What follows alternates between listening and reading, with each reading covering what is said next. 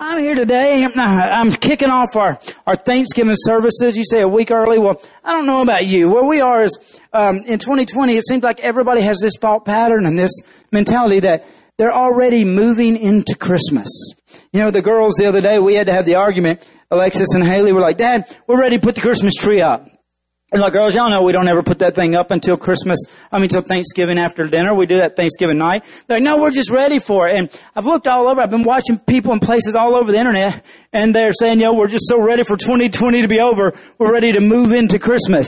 And even me and Haley were in downtown El Dorado 5 o'clock yesterday morning, and all the Christmas lights were up. I was like, check that out. People have jumped right past Thanksgiving this year and went on and moved into Christmas because they're so ready for this year to be over. But hey, I want to put the brakes on some things today, and I want to give this church 2 weeks to talk about Thanksgiving today, and Jason David will be doing with this next week. But then we will be moving into the holiday season. But Thanksgiving is something we're supposed to live every day. Amen? So I'm going to jump right into it today. What a great day to praise the Lord. Like I say, I truly came today. If nothing else happens, I feel like today was a success. I got to praise and give glory to God about my 3-year-old daughter that's been in a full body cast for the last 6 months, walked across and climbed on a stage, which I believe she will spend the rest of her life standing on, declaring the glory of God because of what the devil did. I'm just going to be honest with you. So I'm here to praise the Lord. I don't know about you, but let me ask you this. If no one else does, will you be the one? That's my question today as we go into this message. Will you be the one? Will you be the one no matter what everybody else does? Will you be the one that no matter what else happens or how you feel or what's going on, will you be the one that when it's time, you can take it, I'm done with all that stuff. Will you be the one that when it's time, when you have the chance, when there's an opportunity for you to turn and say, I don't know what you came to do, but I came to praise the Lord. Because today is a day that we have an opportunity to actually come together and praise the Lord.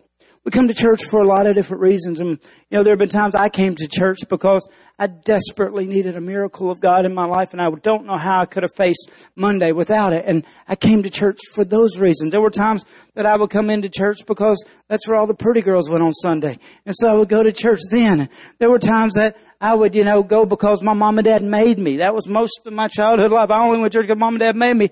But now I finally had enough encounters with the Lord that if no one else came for any other reason, I've decided I'm going to be the one that will show up if I get nothing else out of it but to give God the glory.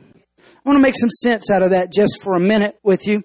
I don't plan on taking long, but I believe if I can leave you with anything going out of 2020, coming into 2021, is that God just needs one that will be willing to say, thank you. A lot of times, Thanksgiving is misinterpreted as a noun.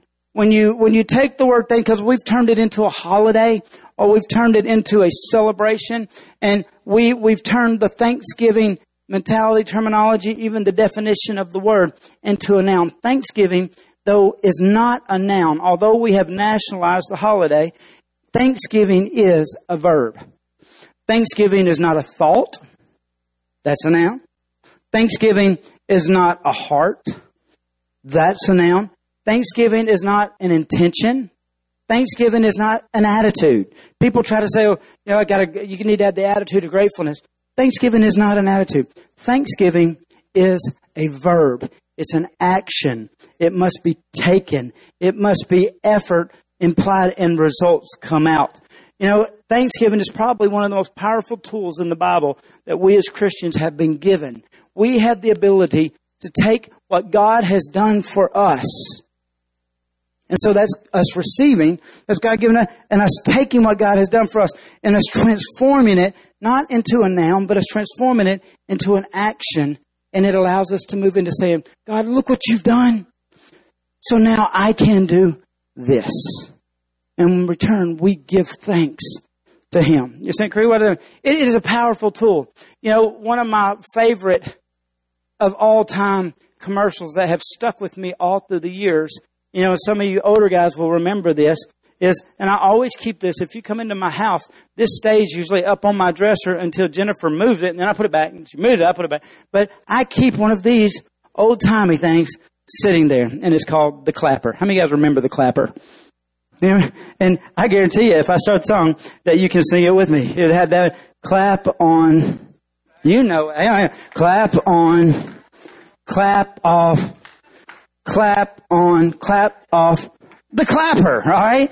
It was a revolutionary invention in the 80s that was all the rave. And now you have to either buy it at a specialty store, or you have to buy it at a specialty time, or you have to go to the as seen on TV commercials because, aisles, because they're so now past what they say, reliable or technology or times. But man, I always have to be reminded that my box is bad or stuff because I've had this for years. And I keep it, I'm not opening it yet because if I open it, then I might not can see the name looking at me constantly. But see, the power of God is a lot like a clapper. See, if I were to take at our house, I took this out of the box and I plugged it into the wall, I could take any electrical appliance, walk it over to this, and plug it into the Clapper. And now, my house being connected to the grid, and it's connected to a power source that comes through the transformers down the lines. The power comes into my breaker box and feeds my whole house, and all the outlets are now hot. You plug this into it, then I take any appliance, light, anything, and plug into this, you know, now it has everything it needs to function, work, and come on. But the thing about it is, it takes a certain action before the power that is available in all the wiring and design and plan that went into our grid system to be released. And when you involve one of these, all it takes is a motion, a sound, and an action. I could sit there and hoping, want this Clapper to work all day long. But until I do the power's not released. See, the power of God in our life has to be released through an action. God has two things that work for you. One, grace. Another is mercy.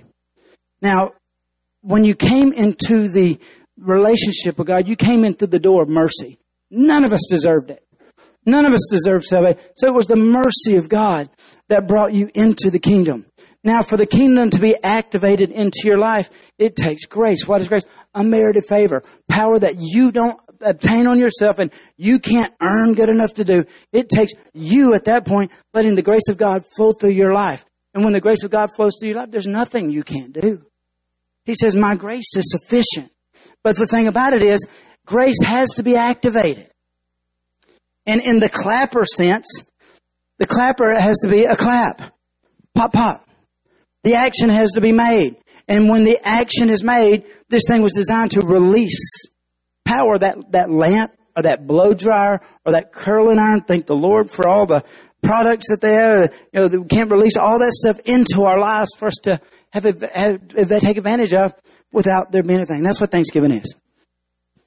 And God has everything you need. The Bible says, no eye has seen, no ears heard the good things that God has in store for those that love Him. The thing about it is, most people live their life only eating crumbs of what God has available for them. Because honestly, we keep ourselves in a place of having to live on the mercy of God. We live a life that stays right on the borderline of grace and mercy. What that means is this: we live a life the way we want to, how we want to, where we want to. And then we will stand and we'll cry out when we find ourselves in a mess or in a place. God, give me your mercy. I'm so thankful the Bible says God's mercies are never ending. And God does. And I promise you, there's not a person sitting in this room today that is not here because of the mercy of God in your life. You know, He looked down and said, you know what, I love them so much. I'm just going to do this. And they did it. But there's also another line you can step over. That once you've received the mercies of God, you can move into living a life of grace. And grace, and I'll explain it to you here in this story. We're going to go to Luke chapter 17, verse 11 real fast. Not a lot of scripture reading, but probably one of the most powerful stories in the Bible.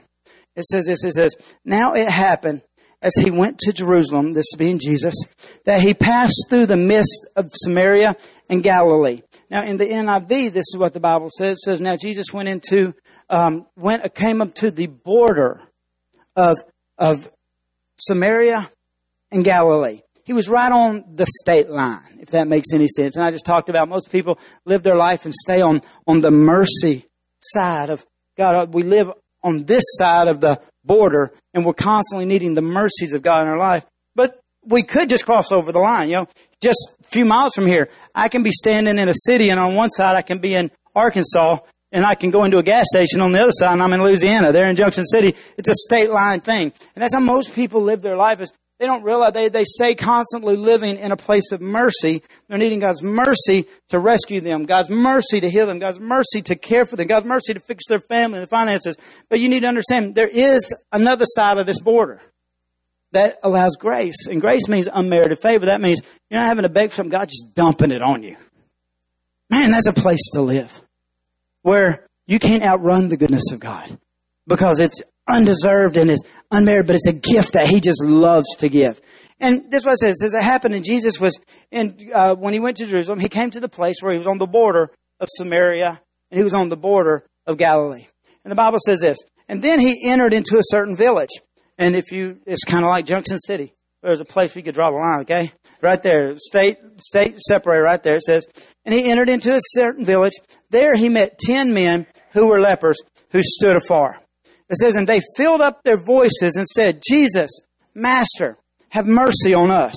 So when He saw them, He said to them, go show yourselves to the priest. So as it says, and so it was that as they went, they were cleansed. And one of them, when he saw that he had been healed, returned with a loud voice glorifying God. Now, he didn't just, thank you.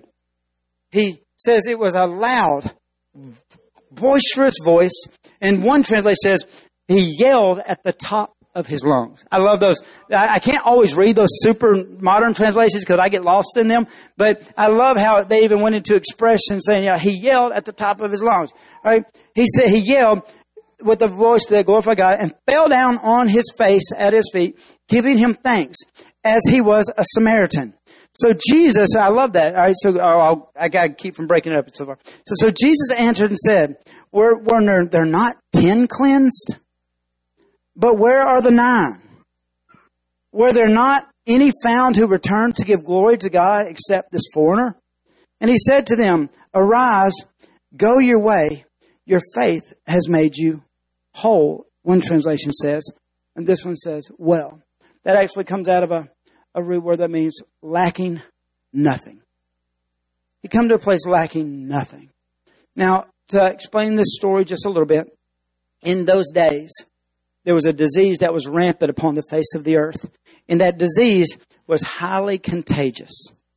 And that disease, though, if you were exposed to it, that disease would move into your nervous system and cause nerves to inflame, and it would begin to burn and hurt on the areas of your body, and you would scratch and pick and cause sores, trying to relieve the pain. When it would open up sores because of the inflamed nerves, it would infect, and then what happened is decay and rot would begin to enter in through those wounds, and it would get to the point where literally body parts would begin to fall off. It would start in your small extremities. Some people would get it on their nose. Some would get it on their ears. Some people would get it in their fingers, on their toes. But it wouldn't stay there. It would eventually spread across their whole body, causing these lesions, these sores that could never heal, causing rot to begin to just cause body parts to fall away. This was a dirty, dirty disease. That's why they called it a dirty disease. And in those days, since there was no cure for leprosy, they would take people and if there were physical signs of leprosy on you. Now, you need to understand, how did people know they got leprosy?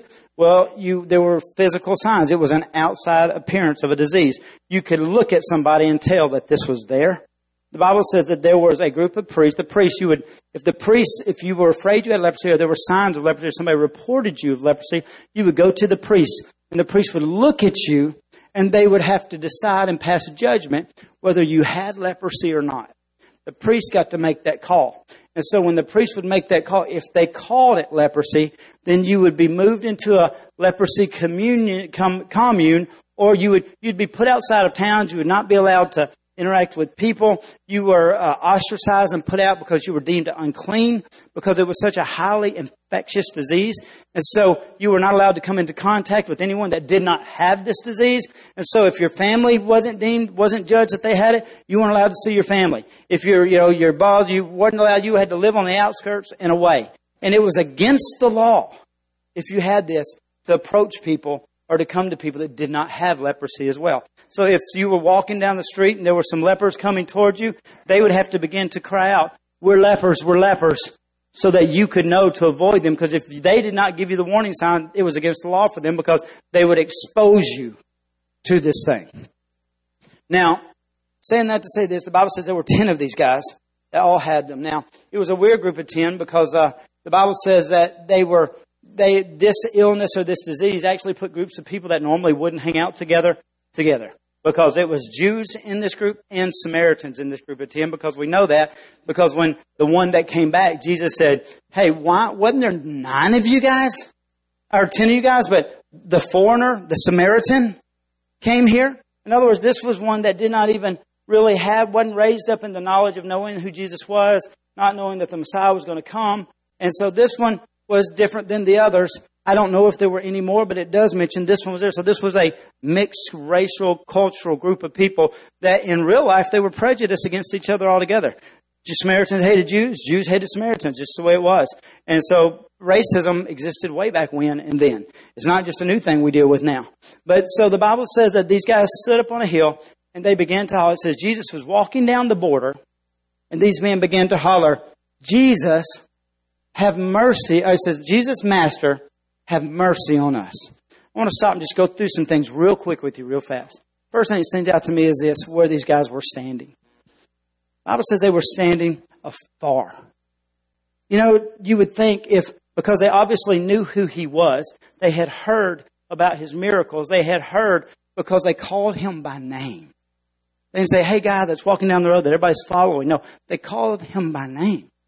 So they knew Jesus. And so in times past, and when you're reading in the scriptures, there were people that had heard of Jesus and they did not stand afar. As a matter of fact, most of the people that had heard of Jesus at that point, when they knew Jesus, the Bible says when the woman with the issue of blood had heard that Jesus was passing by, says she got up, she went, she pressed through the crowd, and even though she was deemed unclean, she reached down and she touched the hem of his garment. She didn't care what the law was. She was willing to get to Jesus. And that's the concept most people have is, if I can just get to Jesus. Even Jairus, when he came, his daughter died. He said, Jesus, if you'll just come. It was get Jesus, but not these guys. For some reason, these guys were standing up, it says, a far away. One translation was standing up on a hill, and they began to holler, Jesus, Master, have mercy on us. And this got me thinking, why were they standing afar? If I had their condition and Jesus had what I needed, I would run down there to him. But obviously, they have been put in situations where the Christian folk or the followers of Jesus or the religious people that usually surround the people or surround the things of God were put there in place. They had obviously had a past experience with them and they understood that religion is a mean thing and religious is hard. And they had obviously had past experiences with religion to where now they're gun shy. Jesus is there, but they're up here because they've been hurt, bothered, offended, or judged by religious situations in the past. And that makes me think, are we a church that allows religion to keep those that need Jesus from being able to get to the feet? Because for some reason, these guys, religion's a hard thing. Man, when you take religion and take Jesus out of religion, you find a thing that will judge people for their past, judge people for their circumstances, judge people for what they are. It was the religious people of those days that actually looked at these 10 and deemed them unclean, unworthy, that they must stay at the top of the hill and stay clear of us because we're obviously better because we do this or we act like this. And so I'm here to say, I think these guys, they long to be able to get to Jesus, but religion had put up a barrier that they couldn't get through. And I want to thank the Lord that we're not that kind of church. There were days where I purposely wore suits and ties because I thought that's what religious people do. Now I purposely don't because I don't ever want to be judged as a church that says that, We're so religious if you don't look like us, walk like us, talk like us, that you don't deserve to get to Jesus. So thankful that religion is not the answer to Jesus. Relationship is the answer to Jesus.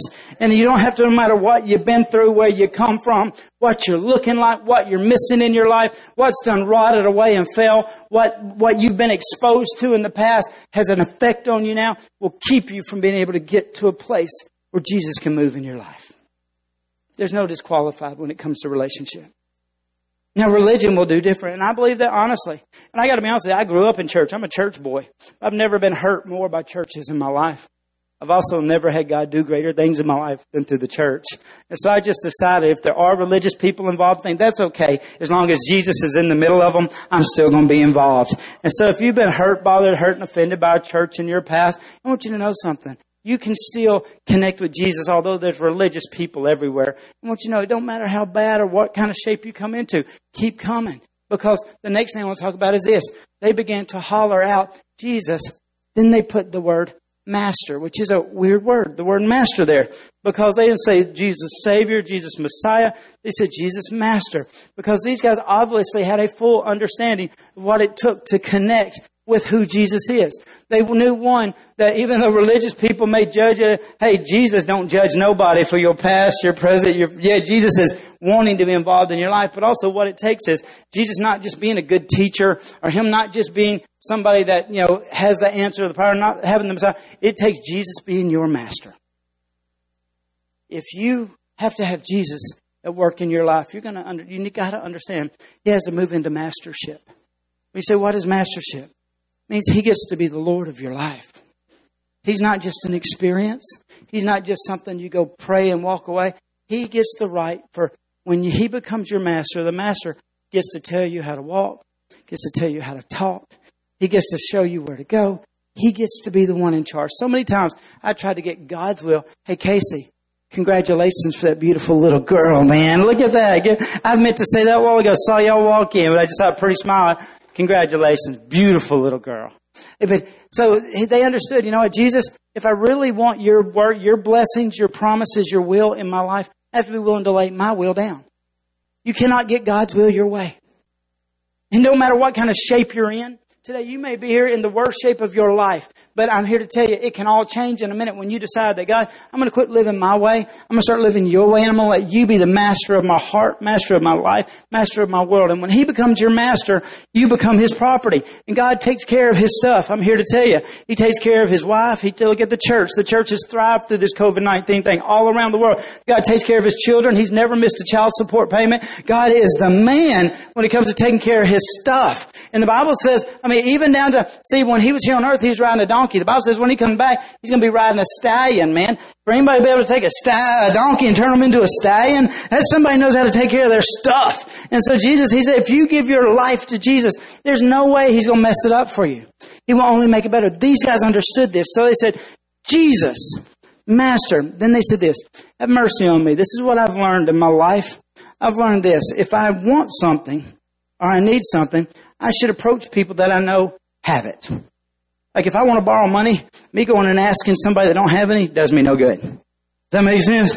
If I need help and I go ask somebody that don't have no time, then I'm not going to get what I need from them. These guys came to Jesus fully aware, knowing that what they needed, He possessed. I'm here to tell you today, guys, whatever you need today, Jesus has it. If you need mercy, He has it. If you need forgiveness, He has it. If you need healing, He has it. If you need peace in your house, He has it. Jesus has it. And so whatever, you don't have to go looking for happiness or peace in a bottle. You don't have to go looking for what you need. Jesus has it. And you have to understand that if He has it, He's made the only reason why, I go to the grocery store all the time and buy things that I'm not supposed to. I got to be honest. Jennifer said, you can't go to the grocery store no more. Because when I go in there, I get to walking down the aisles, and I'm like, oh, the girls would love those cookies. I go by the cereal aisle, and I'll be pushing. Jennifer likes healthy cereal. I'll be like, man, I know Isla would love them Fruity Pebbles. And I go by and I find and so usually when I get the groceries home, Jennifer's like, we didn't need this and we didn't need it. But I got to be honest with you, I bought every bit of it for those girls because I wanted them to have it. But they don't get to just go to the cabinet and get it when they want to. They'd come, hey Dad, can I have this? And I give it to them because I bought it for them and I have it for them. But yet they still have to understand that it comes through me to get it. See, these guys understood Jesus had mercy, but you got to go through Him to get it. You're not going to get what God has for you any other way. Man, you can try to go find it in relationships. You can go try to find it in jobs or finances and say you're not going to get it any other way. And these guys understood it. And the Bible says this, they began to ask Jesus for it. So he said, Jesus, have mercy on me. And Jesus, Master, have mercy on me. And the Bible said this. The Bible says that Jesus called them to them. And this is what He said. He looked at them and told them, He said, go show yourself to those. Go show yourself to the priest. Let me show you the power of God's hand wanting to be at work in your life. The world, you, the enemy, the devil, has judged every one of us and told us all since the day we hit this planet what was wrong with us and why we can't be used by God, why we don't deserve anything better, why we have the lot in life that we have. We've been told and accused, and truth be matter, we've been judged by everything on this planet from the day we hit here. And Jesus looks at him and says this. He said, go show yourself to those that have already judged you. Let me show you the powerful hand of God at work in somebody's life. See, those priests were the very ones that said, yeah, get out of town. You're sick. You've been infected with this thing and you can't be a part of it. They judged them unworthy and unclean. Now Jesus said, go back to the very ones and have them judge you again, because this is the power of God. God knew this.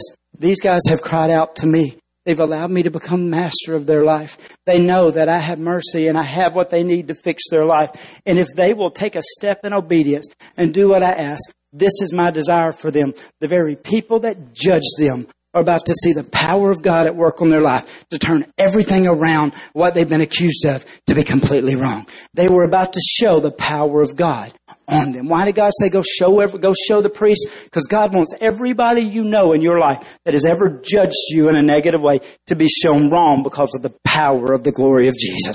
Jesus has the power to fix it all. He don't want you to keep it a secret. He wants you to let everybody know it. The problem with it is most of us aren't willing to do what it takes to release it into our life. And so what happened was they began to cry out here for mercy. God have mercy. And the Bible says the mercy of God do. And so God said this, all right, you've got my mercy. Now go show the world what I've done for you. Go let all of those that have judged you in the past, let all of those that have been dealing with you, that have said you're not enough or says you're unclean or says you're not good enough or you're not a part. Go show them now what I can do when I get involved in a life. That's what Jesus told them. And the Bible says, and as they went, they were healed. See, a lot of times we wait for this boom, this miracle to happen. There's one of the greatest excuses people have about not stepping out and doing what God has created is because, I got to get rid of this, or I got to get, as soon as I get good enough. How many of you guys have ever heard people say, well, as soon as, I get things good enough, I'll start coming to church, or as soon as I get some of these things worked out, I'll start coming to church. You know what? That's why they're not in church, because they're never going to get it worked out. But these people, Jesus said this, He says, if you'll start moving in obedience in your life, every step you take in obedience, the power of God will begin to be released through you in healing. So every time they took a step toward those that judged them, God did a greater work in their life. Every time they did a step, another sore healed. Every time they took another step. And see, the thing about it is this. We want God to do it instantaneously. And God is saying, if you'll just start walking, you'll start going, you start doing that direction, you watch, this stuff's going to start falling off of you. Scabs will begin to fall. Sores will begin to heal. And every time it says, as they went. So the truth of the matter is this. Sometimes we're just going to have to learn to praise in the middle of our problem. You're never going to be good enough to offer a real praise. But that's not what God wants. God wants you to just start doing it as you go. As you're going, you begin to praise in your problem. You begin to shout in your stress. You just begin to worship in your worry. And as you begin to go in those ways, God begins to heal and release in you. And so I'm so glad that, I'm not what I was. But I'm here to tell you, I'm not where I'm going to end up either. I'm going. As I keep moving toward the things of God in my life, God keeps doing it. It says He will faithfully complete the things that He has started. I want you to know something. He has just started on you. You say, well, Cricket, he healed me from cancer. And if he healed you from cancer, then he just started on you. He's got so much more ahead of you than you could even imagine. The Bible says, no eye has seen, ears heard the good things that God has in store for those that love Him. You keep taking those steps. He keeps releasing more power. He's not just wanting to save you on the side of mercy. He's got other things for you on the side of grace. And so when you go on, as you keep going and you keep going in those directions, the power of God keeps working in your life. No one in here has arrived. If you're here, God has better things for you. God's wanting to use you in greater ways. But if you stop right here, you limit what God can do. And so you got to keep going and doing and stepping in obedience in every area you can. And as you do, the healing begins to come deeper and deeper and deeper. Then the Bible says this, and it says, and when they were healed, so their miracle came about. It came. God did what He said He was going to do. It says, and when they were healed. In other words, they got in front of those that said that they would never get to come back in. They were good for nothing. They were unclean. And they stood before Him, and those that had judged them in the past looked at Him and said, man, I can't explain it, but you're healed. Because that's the only way they could have been deemed healed, is those that had judged them in the past. I'm here to proclaim to somebody, those that have judged you in your past, God's going to position you in a place where even they're going to have to say they were wrong. Because the Bible says, no tongue shall rise against you that will not be shown to be in the wrong. When you allow the power of God and you keep stepping in obedience, no matter what kind of judgments, that they may have been right. It don't matter. God's more powerful, and He will work in your life as you go forward. But then this is what it says. It says, the Bible says, so they went and they got, but then it says one out of 10 came back. It says, and when he came back, it says with a loud voice, with a glorifying sound, he said, thank you. I want to talk about how to open up or release the power of God in your life at a level for you to do things you could never do before. Last night, I was hunting with my daughter yesterday. I'm going to brag. She got one. Praise God. Oh, by the way, how many hunters do I got in here? Are ushers in here? Raise your hand if you're a hunter. Now, if you're under the age of 18, your parents are going to have to give you permission.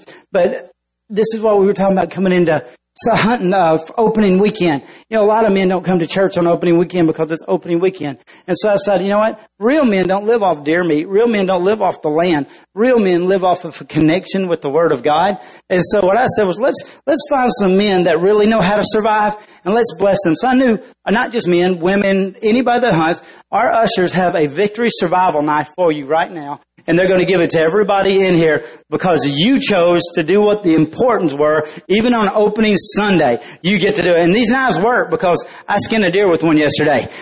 My daughter shot one. I got to be honest, I didn't have a whole lot of faith on it. So I didn't bring a skinning knife. And so when she killed one, I had to get in my truck digging through it. The only knife I had was one of our victory knives. Make sure if their parents give them one. All right? I don't want anybody's parents going, they gave them a knife. But these are our victory survivor knives. Men that don't just live off the land, but they live, or women too. If you're a woman, raise your hand and get one. But if you know it takes more than just deer to live, it takes more. If they're under 18, get their parents' name permission.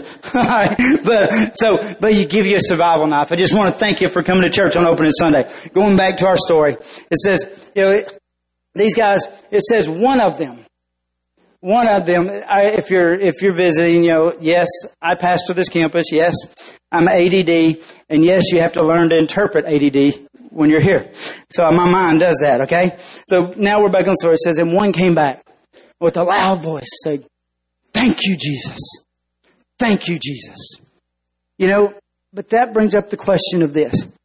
But check out what happened. When he said, thank you, Jesus, the Bible says Jesus looked at him and said, weren't there not 10 that I healed? And where are the others? It says, only this foreigner. And this is what I have found in my life. Because I've been a Christian for a long time now, that I'm a part of something that a lot of times I take for granted. And this foreigner, this Samaritan, it wasn't even Jew, didn't grow up knowing what it was to be the chosen people. He was the only one that remembered to come and give thanks. A lot of times we can be saved so long that we forget that Thanksgiving should be a part of our life. And so Christians stay broken and messed up because God saves them.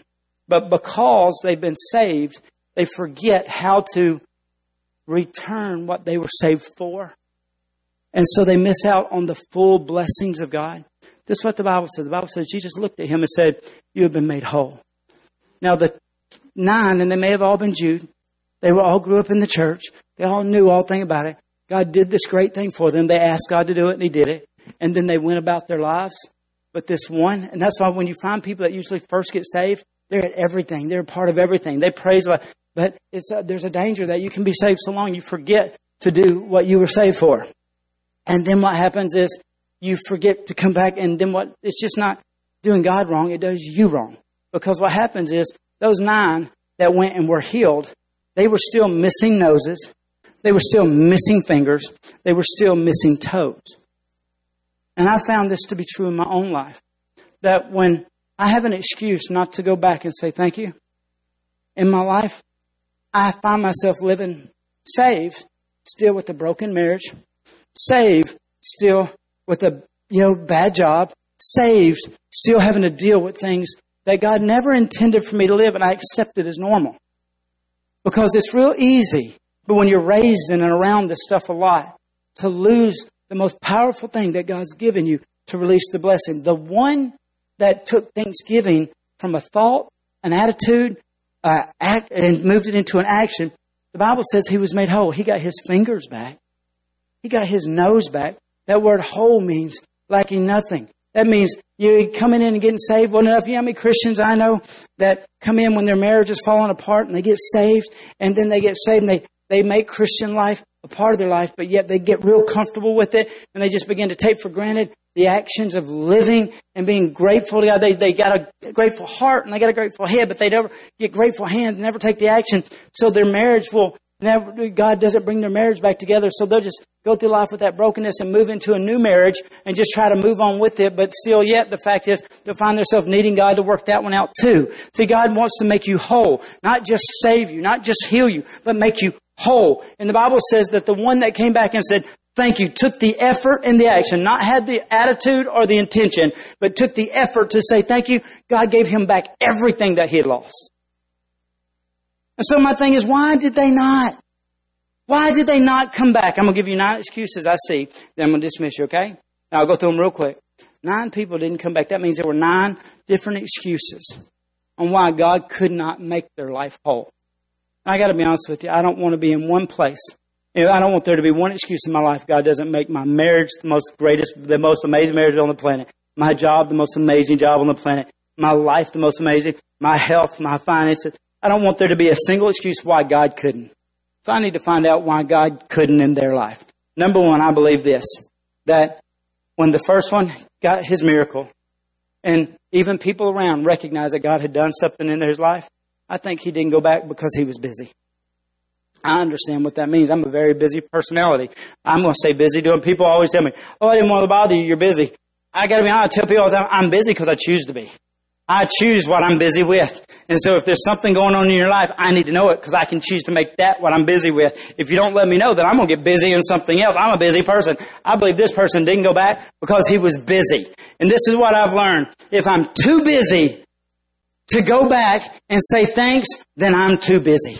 Because what happens in my life is it keeps God from at work. I don't know how many times in my life you can get so busy. You can get busy with friends, or get busy with sports, get busy with life. And I've got tons of responsibilities. We have jobs, we have businesses, we have companies. We have Jennifer has a whole career. We have 3 children. They school. I'm busy all the time, but I've learned this too. Anytime I'm too busy to be able to come into the house of God and worship where I know Jesus is and say thank you. Like I tell you, I came here today. I don't know what you came here for. I came here to praise the Lord. My little girl's walking. Look what God did. I'm going to give thanks because I got to tell you this. He didn't just want to cause her to be able to walk again. He has a plan at work in her life that when she's 20, 30, 40, she's going to be fulfilling. I'm going to say thank you because I'm not going to limit. Busyness is no excuse. But if I let busyness be the thing that keeps me too busy to come and say thank you, then I'll miss what God has for my life. They were healed. I will be saved, but I won't be whole. Number 2, I'm sure one of them said, I can't make it back because I've got a family. I've been separated from them for so long. I've been living in this commune. But now that I'm healed, I got to go back and be the dad that I'm supposed to and the husband that I'm supposed to. I got to go back and, give. I don't want to miss the family reunion. I got to get together with the family, let them know. I'm going to tell everybody about what God did. Everybody but God.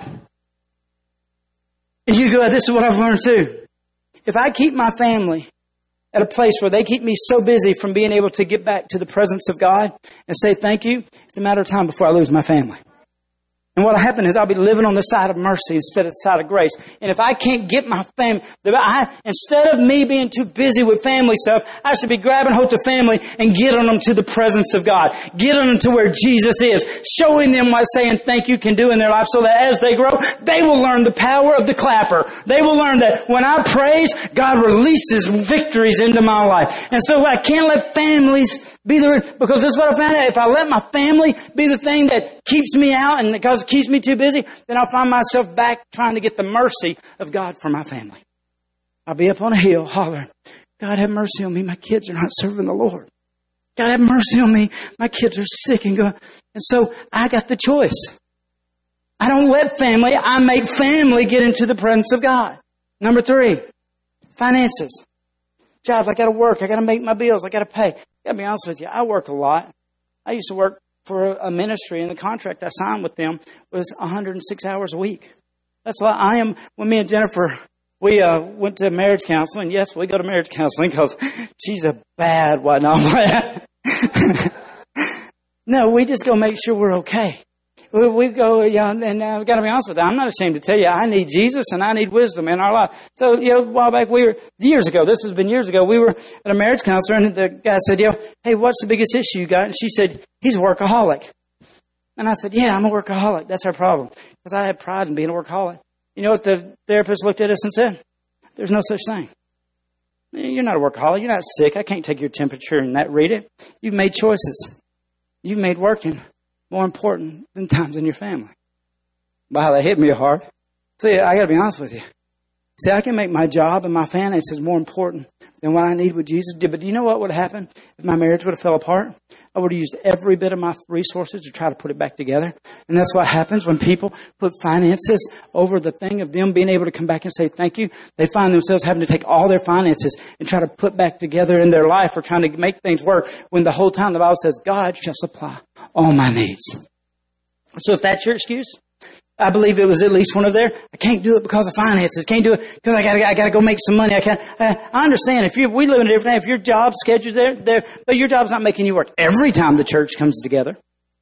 Or the job's not making you work, when you get home, keep you from watching the service on Facebook. I gotta be honest with you. That's just the truth. So you have to decide, is it an excuse? Is that what keeps you from going and saying thank you to the Lord to release power in your life, to be whole instead of just healed? Is it finances? Another excuses? The truth is, a lot of times when God answers our needs and gets our prayer done, we just don't need Him as much anymore. But I got to be honest with you. When I'm in pain, I need Jesus a lot more than I do when I'm not in pain. And I believe when I was like, man, look what Jesus did for me. What a cool Jesus. Now I just can go on with my life because I don't need Him no more. And he didn't realize the very thing that he was exposed to in the world that he was in is still there. And so because Jesus healed him, and I've watched that happen to so many people. So many people God delivers, set free, heals, and they forget the importance of needing Jesus. So what they do is they go back into the same environment that exposed them to it in the first place. And because they didn't need Jesus, they brought down to a place again in life where they're going to need Jesus. That's what you're going to need to understand. You may not need Him today, but you will need Him tomorrow. And I've learned the lesson in my life. There's not a single day that I can afford to not need Jesus in my life. And so if I have an opportunity to come and say thank you to Him, I better take that opportunity because there's going to be a release of power in my life that I will need to be what God has called me to be. Number 5, they didn't want to hang out with those Samaritans anymore. That's a real one because Jews and Samaritans hated each other. And they had to hang out together when they were all sick. But when they got a choice to hang out there, I love our church, I love the church and the way God's made Victory. But, these are the 3 biggest reasons and excuses I've heard why people won't come to church here at Victory. 1, because it's an all-white church. Y'all got a white preacher. We don't go to Victory. We're white. That's a white church. All right. Then I've heard this. We don't go to Victory because it's a black church. That's where all black people go. I got to be honest with you. I don't, that don't fly by. And then number 3 is this. That church is full of hypocrites. Hear that one? This is my response to that one. Man, that's okay. You come on. We got room for one more. It won't break us. We can handle hypocrites in this church. Because the thing about it is when you get hypocrites in the presence of God, boom, they change. It's the only hope they have. And so my thing is this may have been a racial thing. They didn't want to go back with that Samaritan. That Samaritan's going over there. I'm not going to go there. I had to hang out with him when we were all sick together. If you let racism keep you from doing and thanking God at any level, then you are causing God to be limited in your life. Amen. Number 6. The truth is, one of them was probably just tired. You know, he'd been living a hard life, living in a hard place, outside having to scramble. He was tired. But see, this is one of the biggest ones people miss it in their life in. When they're tired. The Bible says, let all those that are weary and heavy laden come to me, and I will give them rest. I got to be honest with you.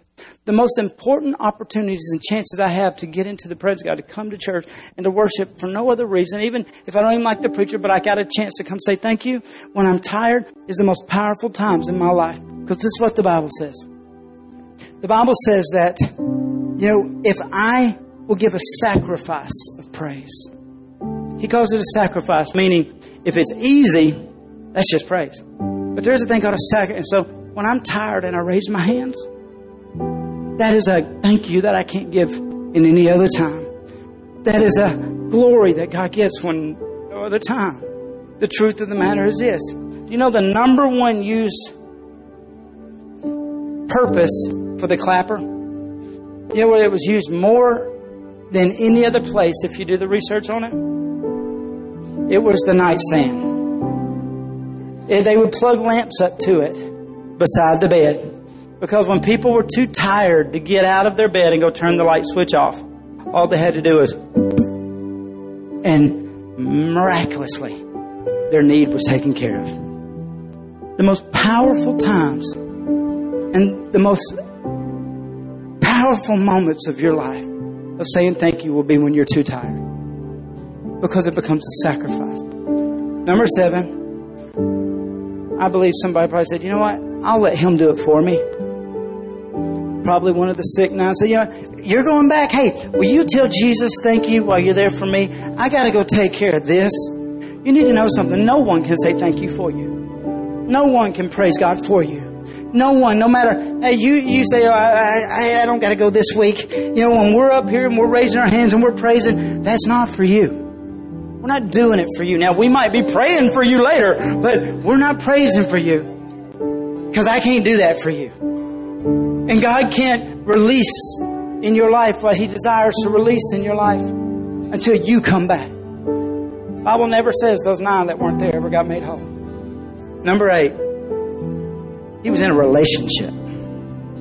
The dude had a woman, and he'd been away from her for a long time. Now he's got a chance to go back and try to get her to meet his need and fix the things that he was lacking. The disease had to made him lose his relationship and all that. But, you know, now that I got a chance, I can go back. I'm going to give her all my attention and all my effort. And I've watched it many times and times again. When you let somebody, a relationship, a guy or a girl, keep you from being back in the presence of God, it'll be a moment or a time you'll find yourself on the top of a hill about that same relationship hollering, God, please help me. Have mercy on me. He broke my heart. She let me down. You can't. If you're in a relationship and they're not pushing you to get in the glory of God, to worship and give thanks to the Lord, you're in the wrong relationship. God's calling you, and He wants to call your family, not you alone. You'll spend most of your time praying for the one that's not with you. Then you will, saying any other thing when you find yourself in a relationship with somebody that's not wanting to go back to the presence of God for you or with you. Number 9 is this. I forgot. I just forgot. Man, I forgot it was Sunday and we didn't set the alarm clock. Man, I forgot it to get up and, put that up. I forgot that it was on right then. I forgot. And I've been there. I forget. You know what they're really saying? You're not as high a priority to me as I was to you. When I use that excuse forgot with Jennifer, it's not usually good. You know me. There were 2 years in a row that I forgot her birthday. I was standing on this pulpit preaching on her birthday one year when I remembered today is her birthday. That was pretty bad. And she was in Alabama. That was pretty bad. And you can't fix things like that, because what that says is what I was doing was more important than who you are. Well, let me add one more, okay? Offense. When you allow offense to keep you out, it's another, man, he offended me. She said this when they were up there. Offense, just letting you know, we're not the loser. The enemy's convinced you that it's okay just to be healed, not to be whole. But the Word of God says this: He will faithfully complete the work He has started in you. How do you get that to happen? Every chance you get, you step into the presence of God. And you say, if nothing else happens today, you're going to get the glory from my lips. I want to say thank you. Oh, thank you, Lord. Thank you. I don't know about you, but I came to praise the Lord because you've been so good to me all that then. And I know this, you don't change. So that means you're only going to continue to be good for me from all on out. And I don't want to live a day without your goodness, your mercy, your grace at work in my life. So I don't know about you, but I came to praise the Lord.